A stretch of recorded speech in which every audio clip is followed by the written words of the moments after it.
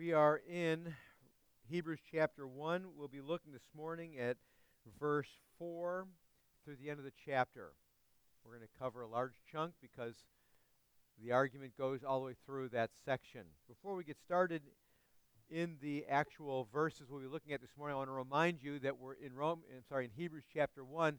We are looking at the supremacy of Jesus Christ. Now, when we say the supremacy of Jesus Christ, it's important that we understand several things.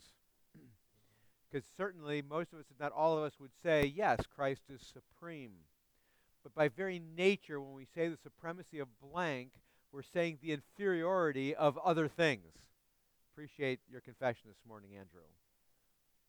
So when we say the supremacy of Christ, when the writer of Hebrews is declaring and trying to define and to argue for the supremacy of Jesus Christ, by very nature, he is saying the inferiority of other things. For example, last week, the supremacy of Christ meant the inferiority of the prophets. Today, we'll be looking at the superiority of Jesus Christ, and the opposite of that is the inferiority of the angels. In a few weeks, we'll be looking at the superiority of Jesus Christ and the inferiority, therefore, of Moses. So we'll see that type of theme going on for a number of chapters, but it's very important that we understand several things. As I mentioned last week, for you and I, it may not be a struggle or an issue to say the superiority of Jesus Christ versus the prophets. That may not even resonate with us being Gentile believers, non-Jewish believers. We would probably say, well, of course, Jesus is supreme to the prophets. Today, we'll be looking at the superiority of Jesus Christ to the angels. And again, you may find yourself saying, of course, Jesus Christ is superior to the angels. And it's very easy that we read that and kind of just gloss over it because it's like a duh moment to us. Later on, we will reach that point where the writer of Hebrews will argue for the superiority of Jesus, as I said before, over Moses, the inferiority of Moses. And for us, once again, we would say, of course, because we're not Old Testament Jewish believers, or even first century Jewish believers. Paul is writing to a predominantly Jewish receivership of the letter. Not completely, but predominantly. I would argue, not Paul, I said Paul, but the author of Hebrews is right. I told you last week or 2 weeks ago that was going to happen. The author of Hebrews is writing to a predominantly Jewish audience.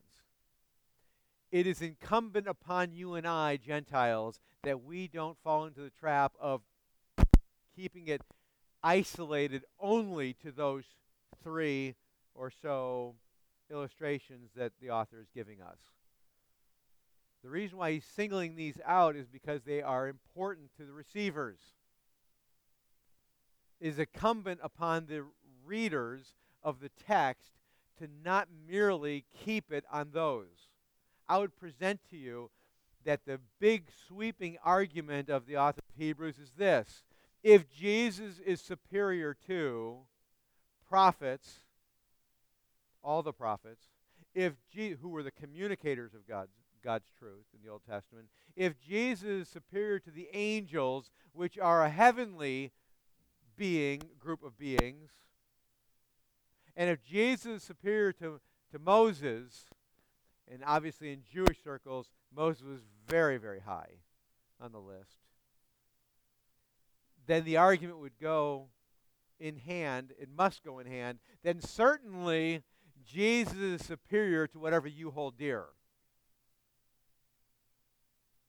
That's the important point that we need to drag out of the text. Because otherwise we can just gloss over in the text. We mentioned it last week, but I wanted to be more pointed about it this week. If Jesus, again, is superior to the prophets, if he's superior to the angels, if he's superior to the prophets, then certainly he is superior to whatever you bring to the table. Your desires, your wants, your longings, your value, whatever you hold valuable. Because whatever you hold valuable doesn't measure up to these 3. the prophets, the angels, to Moses. So if these three are true, then whatever you bring to the table is inferior. Crucial that we get that. Now, one other thing I'd like to say before we get into the text this morning is this. Hebrews is an interesting book because Hebrews is presenting, I mentioned this a couple weeks ago, but I want to remind you of this. Hebrews is presenting a whole lot of theology. It's very clear. Christology, the theology of Jesus Christ.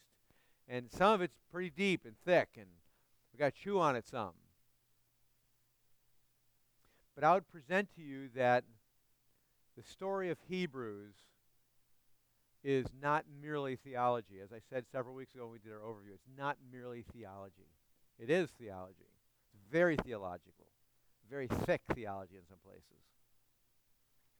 But the theology that we'll find in Hebrews about Jesus Christ, and on a lesser level like Christology, angelology today, study of angels, it gains its coherence, its understanding, not in the theological sections. The theological sections are important. They're valuable. But they don't gain their comprehension or their comprehension or their value in the theological statements. They gain their value and their comprehension and their cohesiveness in the exhortation sections. In other words, the theology without exhortation, according to the writer of Hebrews, is meaningless. Or to say it a different way, what the writer of Hebrews is saying is, if this is true, and it is, whatever the theological construct he's presenting is, if this in its vast sweep is true, and in its intricacies it's true, then, and then he moves into the exhortation. The exhortation gives value to the theological part. And the exhortation is to you and to me. And the exhortation can be summed up in this way. How then shall we live? If I may steal that statement from Schaeffer. How should I respond to this? Theology, any theological statements you have that don't interact with our lives, don't intersect, are not transformative, is not truly handled theology. It must have some sort of exhortation connection. We spent a significant period of time exhorting last week. We will again this week in a different way. But really, the exhortation of chapter 1 is found in chapter 2, which we'll get to starting next week, Lord willing. Or 2 weeks from now, Lord willing. I won't be here this next week. Rusty will be preaching this next week. So we did exhortation last week as we looked through the theology. We'll do some exhortation this week as we look through the theology. But the primary exhortation will be found 2 weeks from now in chapter 2. Without exhortation, in other words, theology is meaningless. Because God reveals what he reveals to us for a purpose. And it's very, very exhortational. Almost inevitably. Does that make sense? Good. Well, with that in mind, we come to verse 4 and following through the end of the chapter, and immediately the reader may stop and say, why is he spending so much time talking about angels? Because he does. He spends almost the full chapter talking about angels after only 3 verses talking about prophets. And the reason why is because there was a sizable group or a sizable movement in that era that was all caught up in angels. It was very big, being just enthralled with the whole angelic realm. And so the writer of Hebrews addresses that. Now again, the point is not angels, although there's a good discussion of angels here in contrast to Jesus. The point is that is what they held dear. That's what they held as valuable. And they were in error because they weren't seeing angels in light of Christ Jesus. They're seeing angels in light of angels and themselves. Sound familiar now? The things you and I hold dear, do we see them in light of Jesus, the superior one? Appreciate what Andrew said about the shadows that we mentioned last week. Appreciate that reminder. Because it's too easy to get caught up in the shadows and not see the shadows are merely pointing to Jesus Christ. Angels serve a very important purpose in the Scriptures. But ultimately, the angels are about Jesus. They're not about angels.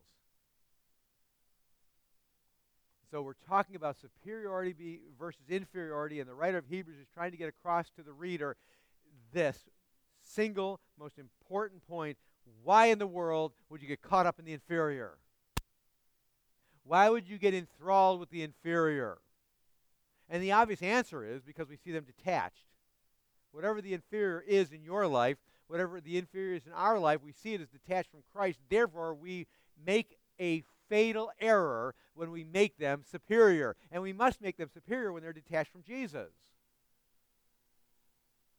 Now, that's not the end of the story. Because the end of the story is when we detach them from Jesus, we see them superior to Jesus, right?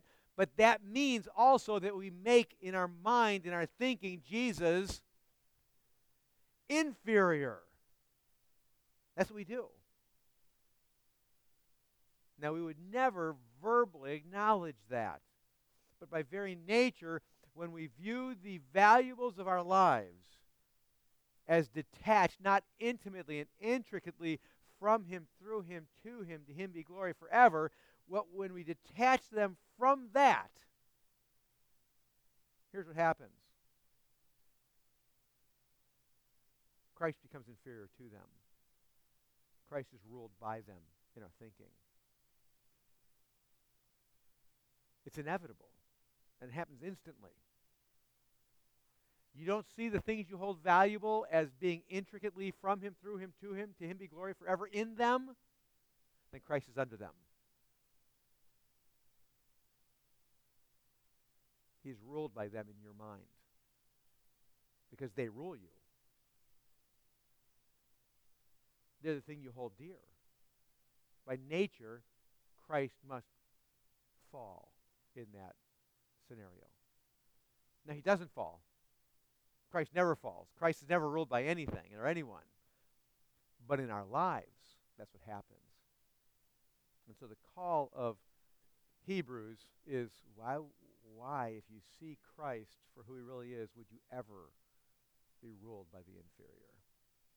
Now, lest you think that I'm making too much of everything I've said so far about theology and exhortation and all the rest of that we're talking about, take your scriptures real quickly and turn to Hebrews chapter 8.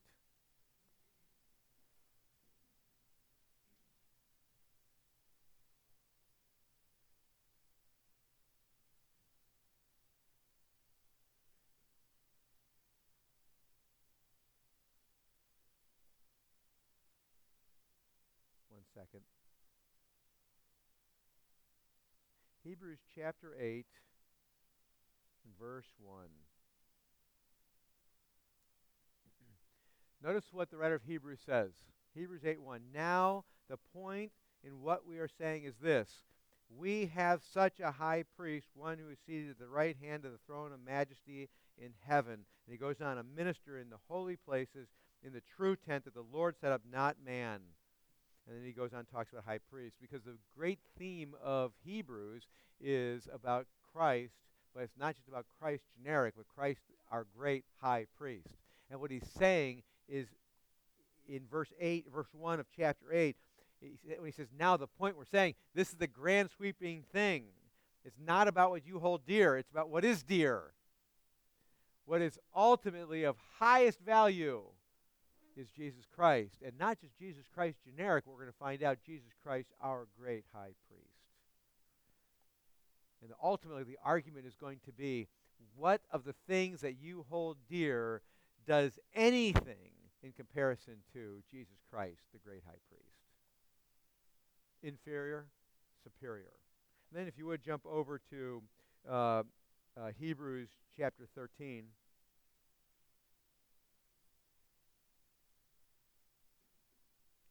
Verse 22.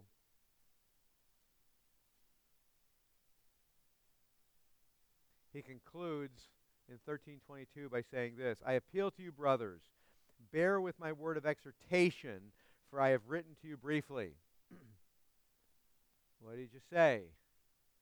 Hebrews is about Jesus Christ, our great high priest, chapter 8, verse 1, chapter 13, verse 22. It is what? A word of exhortation. So it's about theology and exhortation intertwined. Does that make sense? Theology and exhortation. Theology can't exist without exhortation, and what the writer of Hebrews does is he brings them together. Don't miss the theology of Jesus Christ, the great high priest. Don't miss the exhortation in light of Jesus Christ, our great high priest.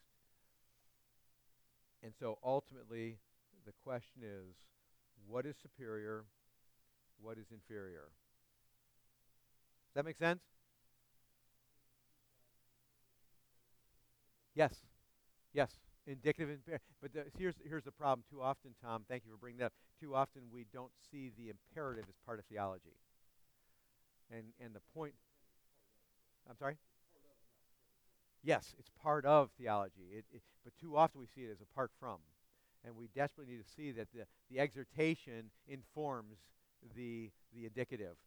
The indicative has to come first, but they both must be there.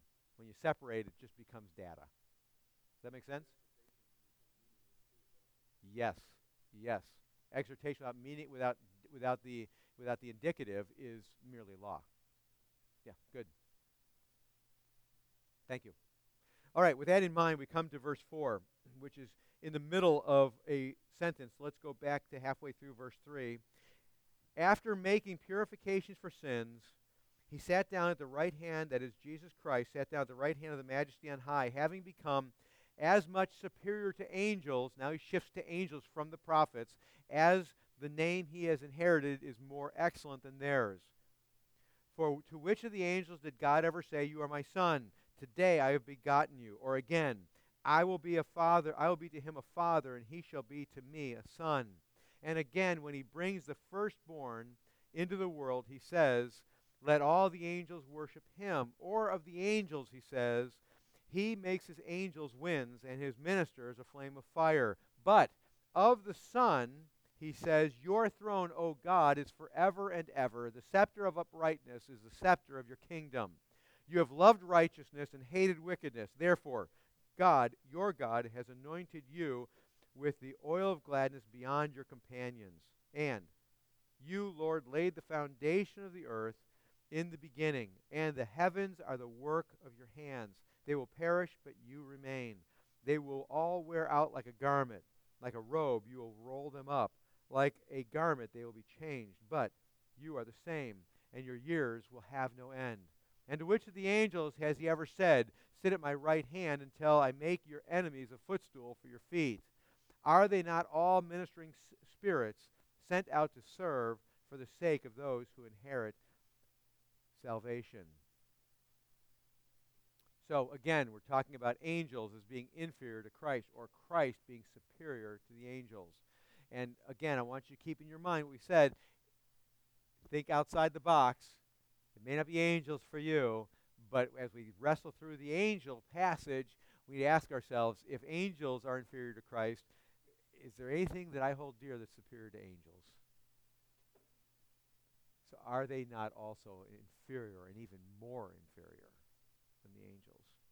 Starting in verse 4 again, the writer of Hebrews says that Christ became as much superior to angels. He obviously always was superior to angels. So what does he mean, much superior to angels, as the name he has inherited is more excellent than theirs? He's talking about, of course, and we're going to see it more clearly, his incarnation and all the ramifications of incarnation. Because verse 5 comes to it and says, for which of the angels did God ever say? Now we get the contrast. Inferior, superior. He's asking the reader to ask the question, did God make these kind of statements about angels? Okay, got it? When you think about it from angels, ask yourself this question. What kind of statements did God say about your things you hold dear? Got it? So, to which of the angels did God ever say, "You are my son, today I've begotten you"? The answer obviously is none. Now, he did call some angels sons of God in Psalms. He did. But this statement in verse 5 is radically different from that because it comes out of Psalm chapter 2. Now, everything in here is quotations out of the Old Testament. But when he says in Psalm 2, when he says, "You are my son, today I have begotten you," it's a radically different statement than just "your sons of God."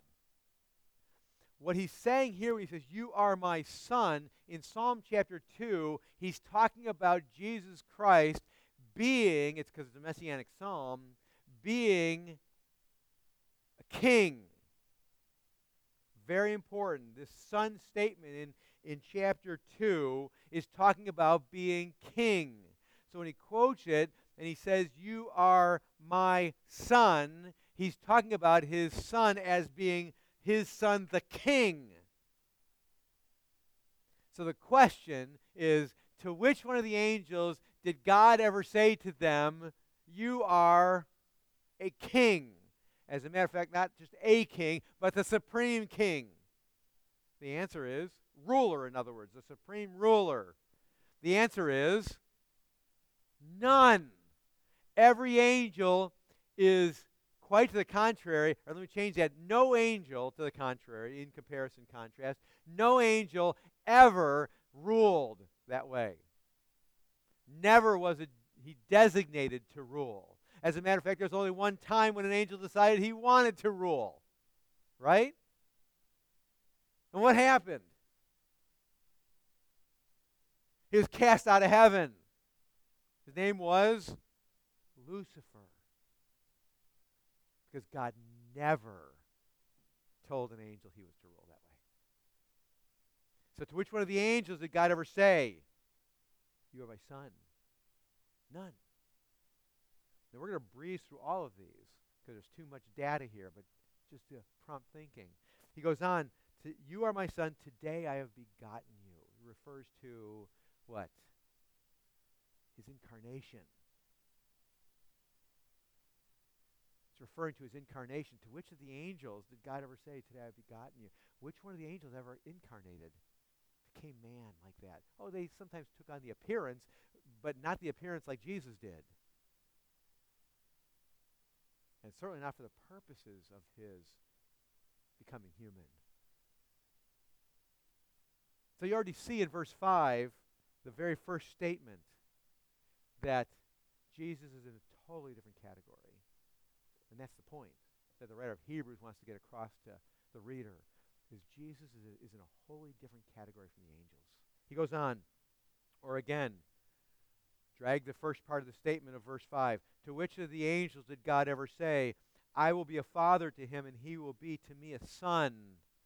And again, when he brings the firstborn into the world, he says, "Let all the angels worship him." We'll stop right there. Verse 5. To which of the angels did God ever say, "I will be a father to him, and to me he will be a son"? The obvious answer is what? None. There's nothing secret in the statement. Again, referring to his incarnation. To which one of the angels ever did God the Father ever say to them, "I will be a father, he shall be a son to me"? None. None measured up to that category. Jesus is a category by himself. Verse 6, and again, when he brings the firstborn into the world, and I'm going to stop occasionally and talk about it more because maybe it's a little more complex, but verse 6, again, is a simple one. And again, when he brings the firstborn into the world, he says, drag verse 5, to which of the angels did God ever say, "Let all the angels worship him"? No, quite to the contrary. Think about it. By the way, this passage, verse 6, is referring to two different events. The first one that should pop in your mind right away is when? When he was born. He was born, and on the hillside outside of Bethlehem, there were some shepherds keeping watch on their flocks by night. Sound familiar? An angel appeared to them. Correct? And he did. And what did he say? Don't fear. And then he went on to do what? Proclaim that the Messiah had been born. Right? For unto you, this day in the city of Bethlehem, the Savior's been born. And then what happened next? What happened next? A multitude of angels came together and did what? Look at the text. Did what? They worshiped him. How'd they worship him? What does it say? What does the text actually say in Luke 2?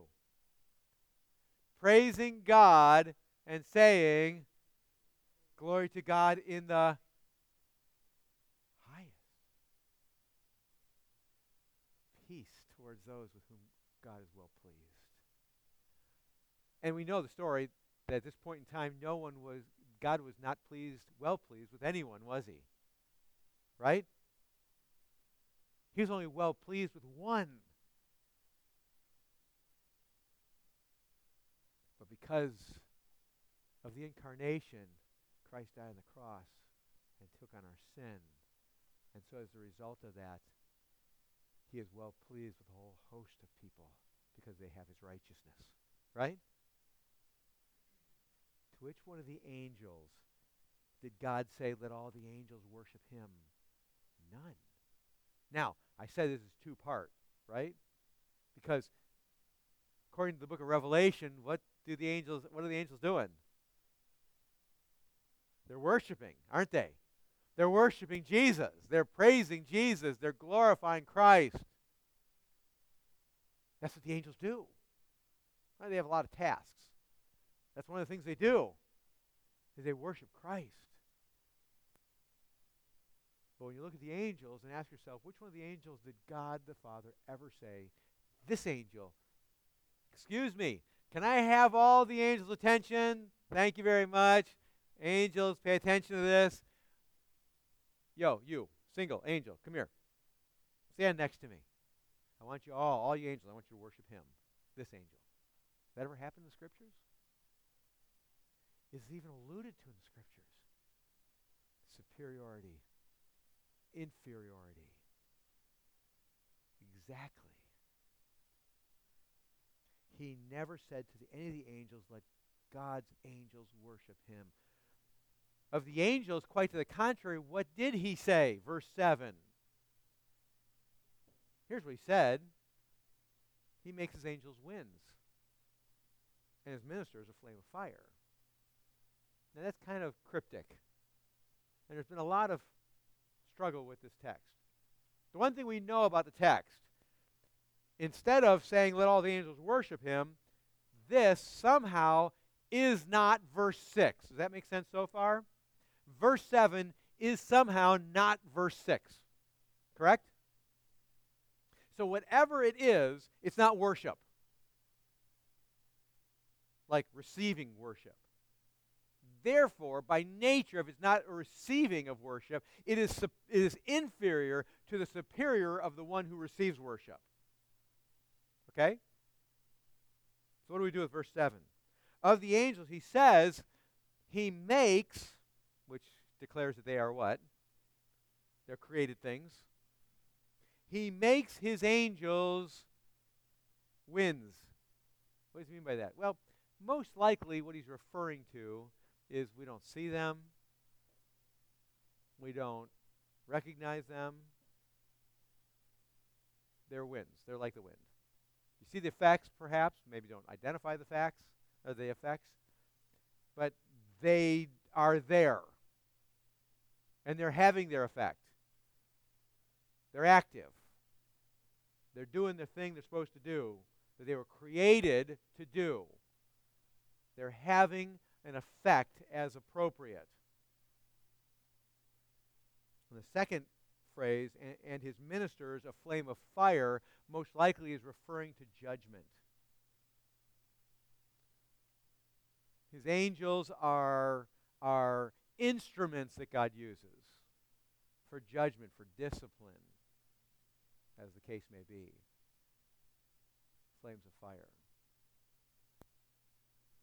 The word I just used is a very important word. They are instruments.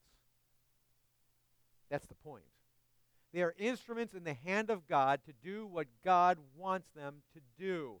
They're not worthy of worship. They're not superior. Angels don't worship a singular angel. They don't worship themselves. That's not their role. That's not their function. That's not their purpose. They're inferior to the one who is to be worshipped. They are created and they have purpose. And then in contrast again, verse 8. But of the Son, he says, your throne, O God, is forever and ever. The scepter of uprightness is the scepter of your kingdom. You have loved righteousness and hated wickedness. Therefore, God, your God, referring to the Father, has anointed you with the oil of gladness beyond your companions. Let's just unpack that just briefly. Of the Son, God the Father says, your throne, what? O God, again, quoting from the Old Testament, he's referring to the Messiah. He says, your throne, O God. God the Father says of God the Son, what? O God. Superiority versus the created angels who have purpose, function, roles to play out, but they are not worthy of worship. Your throne, O God, is forever and ever. It's eternal. And he describes the scepter as a scepter of righteousness. And he says the scepter of uprightness is the scepter of your kingdom. Uprightness is another term for righteousness. Your scepter of uprightness, or the scepter of uprightness, is the scepter of your kingdom. What he means by that is this. Your kingdom is summed up in every way as righteousness. Your kingdom is only characterized by, permeated by, infiltrated by complete righteousness. And when he talks about scepter, he's talking about what? What do you think a scepter is for? Exactly. To administer justice and judgment and condemnation as the case may be. And so he's arguing here with regard to the Son, the scepter of uprightness, that is the scepter of judgment, justice, condemnation, and blessing because of righteousness is given to God. Now, do you recognize that contrast he just established between Jesus Christ and the angels? What are the angels doing? They are fulfilling or accomplishing what Jesus, who holds the scepter, is judging, is declaring.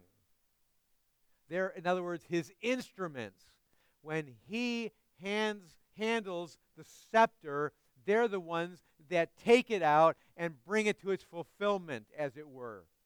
They are the, I don't mean this negatively or diminishingly, but they're the minions. I'm not referring to the movie. They're the ones who go out and accomplish what he declares. To recognize superiority, inferiority.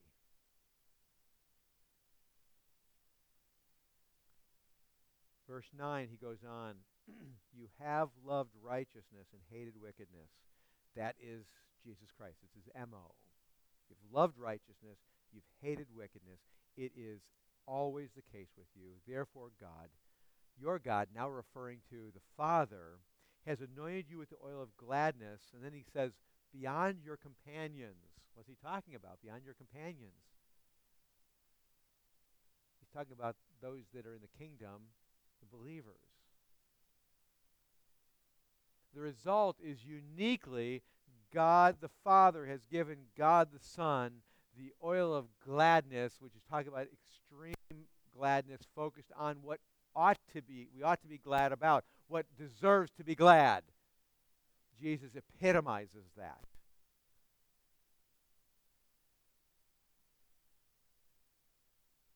So I hope you recognize then the superiority of verse 8 and verse 9 over verse 7. He goes on into verse 10, and you, Lord, laid the foundation of the earth in the beginning, and the heavens are the work of your hands. So let's just stop on 10. Which one of the angels created? Which one of the angels performed the creation? None of them. Did any of the angels speak the creation into existence? Did any of the angels say, "Let there be light," and there was light? Did any of the angels say, "Let there be fish in the sea," and there was fish in the sea? Did any of the angels say, "Let there be dry land," and there was dry land? Any? Well, no. But what does the writer of Hebrews say? You, Lord, laid the foundation of the earth in the beginning, and the heavens are the work of your hands. Christ, as part of the Godhead, was involved in the entirety of the creative week. All that has ever been created was created by the Godhead, Christ intimately being involved, not the angels. Angels are created things, created beings. And he builds on that, and he says, they will perish, but you will remain. They what? The created things. They will perish, the heavens, the earth, they will, and all the things of the heaven and the earth. They will perish, but you, unique, this is a unique statement. The but establishes that. Unlike all the rest, you are not like the created things. There's nothing similar. You alone will remain. They will wear out like a garment. Next time you have to get rid of a garment because it's worn out, think about verse 11.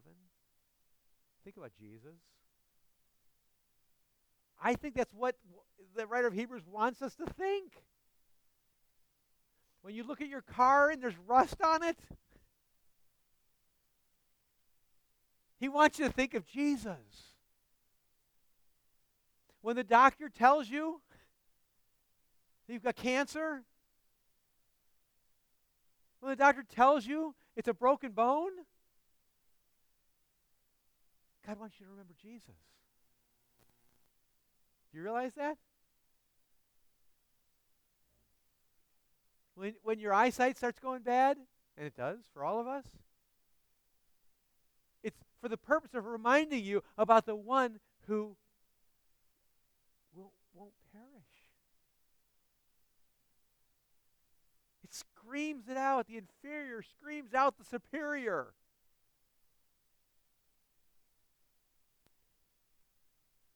They will perish, but you remain.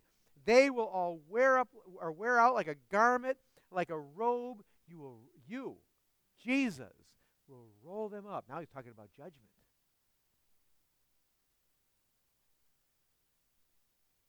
Like a garment, they will be changed. End of verse 12. But you are the same.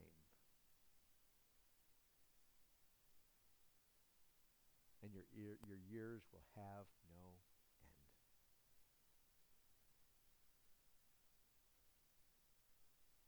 Never say anything like that about the angels.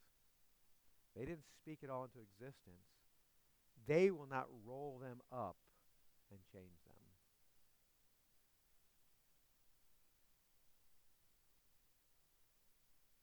Verse 13. To which of the angels has he ever said, sit at my right hand until I make your enemies a footstool for your feet? A simple statement, but yet there's some really dramatic, profound statements here.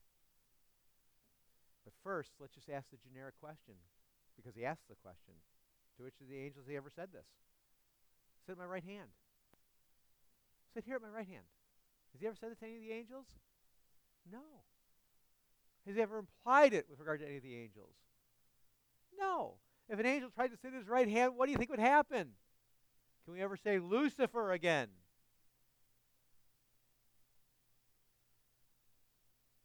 Until I make your enemies a footstool at your feet. Again, we hear the superiority, right hand. And by the way, part of that right hand is referring to judgment. Can't miss that. Throne, rulership, kingship, judgment, it all is there. To which of the angels has he ever said, sit at my right hand until I make your enemies a footstool for your feet? Which means, of course, that that actually is going to happen. All enemies are going to be judged. All enemies of Christ are going to be judged. And they're all going to be like a footstool. They're going to be like nothing. Like nothing. He wraps it up in verse 14. Then we're going to try to apply all this. We'll get the big application 2 weeks from now. Verse 14, are they not all ministering spirits sent out to serve for the sake of those who inherit the earth, or inherit salvation? Speaking about the angels. Are they not all ministering spirits sent out to serve for the sake of those who inherit salvation? To serve you at the behest of Christ. Is that not their role? And the answer is, of course, that's their role. Now, I don't get into all the guardian angel thing because that gets all really weird, so we're not going to go there. But the point is, they have a role. But their role is to serve believers, to aid and help believers, but not to keep us from car accidents, to glorify Christ.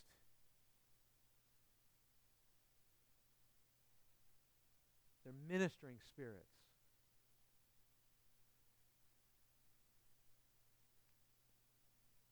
To serve in some way those who inherit salvation. Now, again,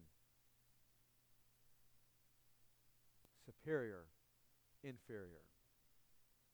For you, it may not be angels. I know there are some people who get all enthralled with angels. So you go, if you don't believe it, just go to the bookstore, Christian bookstore. And you'll see a whole section on angels. And it's not very good theology. In fact, it's really bad theology most times. But people get really enthralled. Christians even get enthralled with angels. I don't think there's anybody here that does. Maybe. If there are, hear Hebrews 1. If there's not, it's okay. That's good. I'm glad. I want to start with verse 14 and work my way backwards a little bit, not systematically, but just grab some ideas. Starting in verse 14, are they not all ministering spirits sent out to serve for the sake of those who are to inherit salvation? Angels are created things. They serve a purpose, and the purpose they serve is to help those who are to inherit salvation. I get that. That's what it says. Hope you get that as well. But for you, maybe it's not angels. So let me shift from angels at this point and tell you that the Scriptures argue the exact same thing for any of the created order. Do you realize that? I don't care what it is. The entirety of the created order serves a very important purpose. And you know what the entire created order serves a purpose to do? To worship. That's the whole point. It's to worship. We are given whatever we're given, whatever it may be, whether it is a table, coffee, computer game, our Bible, clothes, glasses. I'm just looking around our room, your purses, wallets, what's in them. I don't want to go there on the purses. Your cars, your homes, your clothes, relationships, your health, your physical body. Do you realize? Whatever the category, if it falls under the category of created thing, not Christ, if it falls under the category of created thing, the argument of Hebrews is it serves a very important purpose. But first, in order to understand its purpose, what we must understand is that it's inferior. You don't get that? You're done before you even start. You don't even get out of the starting gate. As a matter of fact, you can't even find the starting gate.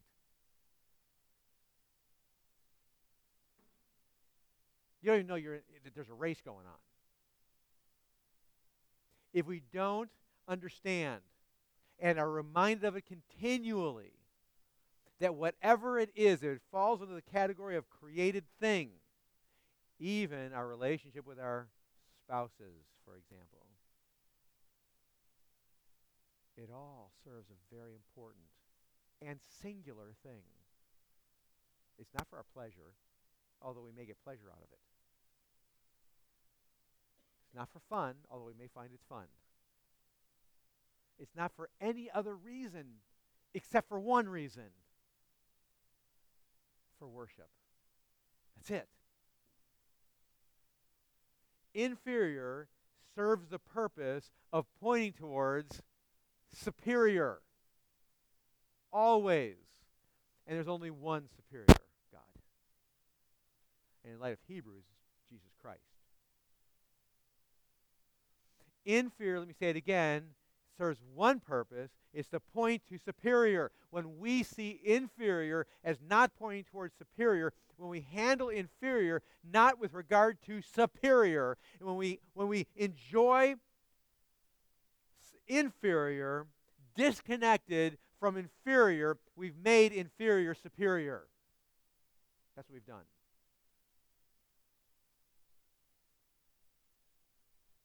Every time.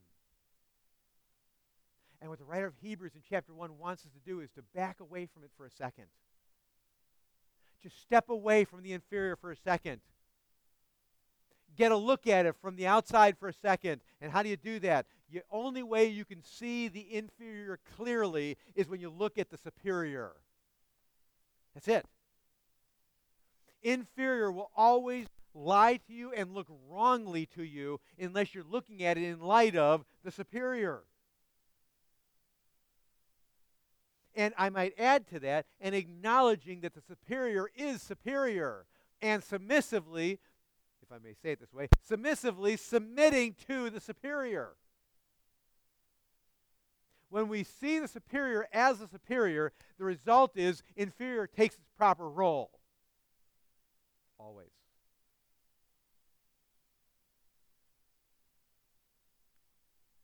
When we get it out of order, it's called idolatry. It's called blasphemy. Because by very nature we make the inferior superior. We will do a gross disservice to this text, to the Word of God, and to Christ himself if we walk away from this study and we don't pause and ask ourselves about the inferiors in our life. We will do a gross, blasphemous disservice if we can somehow walk away from a study such as this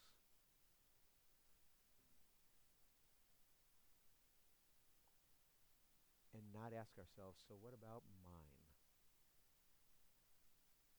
What about my inferiors?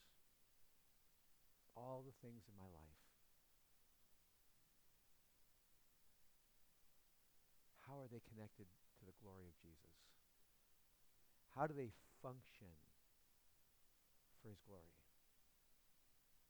How is this blank thing from him, through him, to him be glory forever, amen? How does it bring glory to Jesus? How is it for that purpose? If we do not, we will continue from here to say Christ is inferior. And this, and this, and this, and this, and this is superior. We would never verbalize that. But that's what we're doing. It's the very definition of chapter 2. If I may just introduce it, he says in chapter 2, verse 1, "Therefore we must pay much closer attention to what we have heard, lest we drift away." And he goes on from there. You see, one of our problems, sometimes I joke around, well, we don't have this problem, but we know a lot of other Christians that do. I can't do that about this. One of our problems is that we do this very thing. This is exactly what we do. We cling to inferior things and make a mockery of Jesus. We cling to inferior things and we try it desperately hard to make them superior. Sometimes we even get aggravated when somebody comes along and says, excuse me, but that's inferior.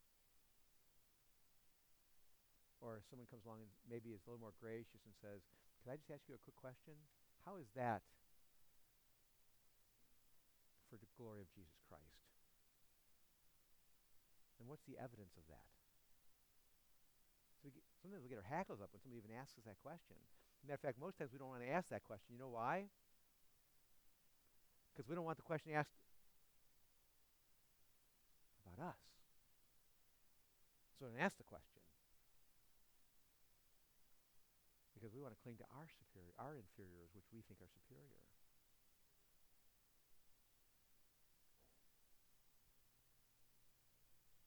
So, let me just encourage you with something. Text is lots of exhortation. Let me encourage you with something. Look to Jesus, the author and perfecter of faith, who for the joy set before him endured the cross, despising its shame, and is seated at the right hand of God, Hebrews chapter 12. So that you don't what? Lose heart. Which is just another way of saying get a cold heart. Which is just another way of saying so you don't get a hard heart. See, when we elevate inferiors to superior, that's exactly what's happening. We're hardening our hearts. We're getting a cold heart.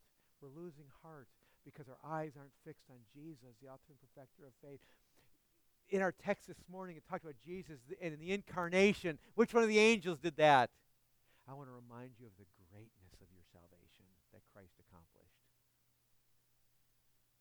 I want to remind you that your stuff, your relationships, your friendships,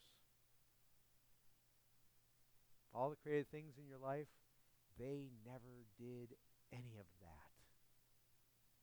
If they promised it, they lied to you. And most of them do promise it. And they lied to you. And they continue to lie to you. The things God brings in our life are great things. But they're for him. They're not for you. You may very well get pleasure out of it, enjoyment out of it, but they're for him. They're not for you. So the hope in the text is that what he says about Jesus, he really did. He really incarnated. He really is king.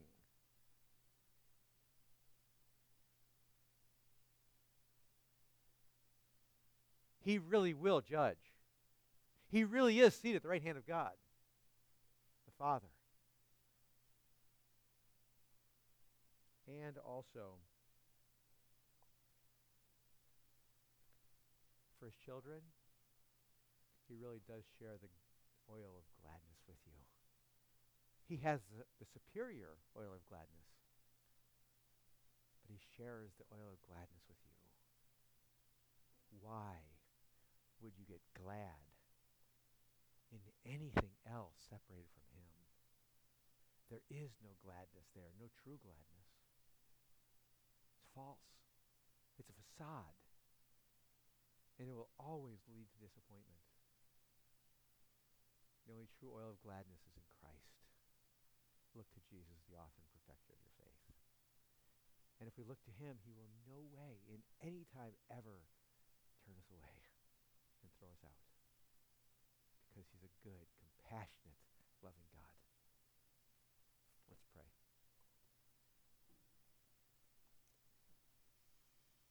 Lord, help us.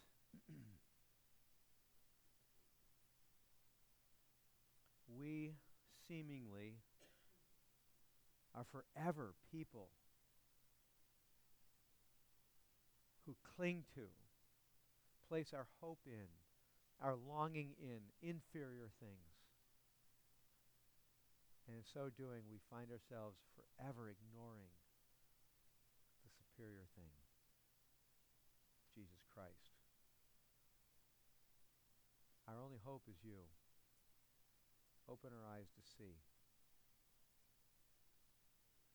Help us by your Spirit, with the help of your angels, ministering to us, that we will be able to see Christ, the superior one. That we will be able to see the inferior stuff of our lives as pointing to Jesus and for his glory. And so, Lord, I pray that you will help us to be brought to worship as you describe it. In your name I pray. Amen.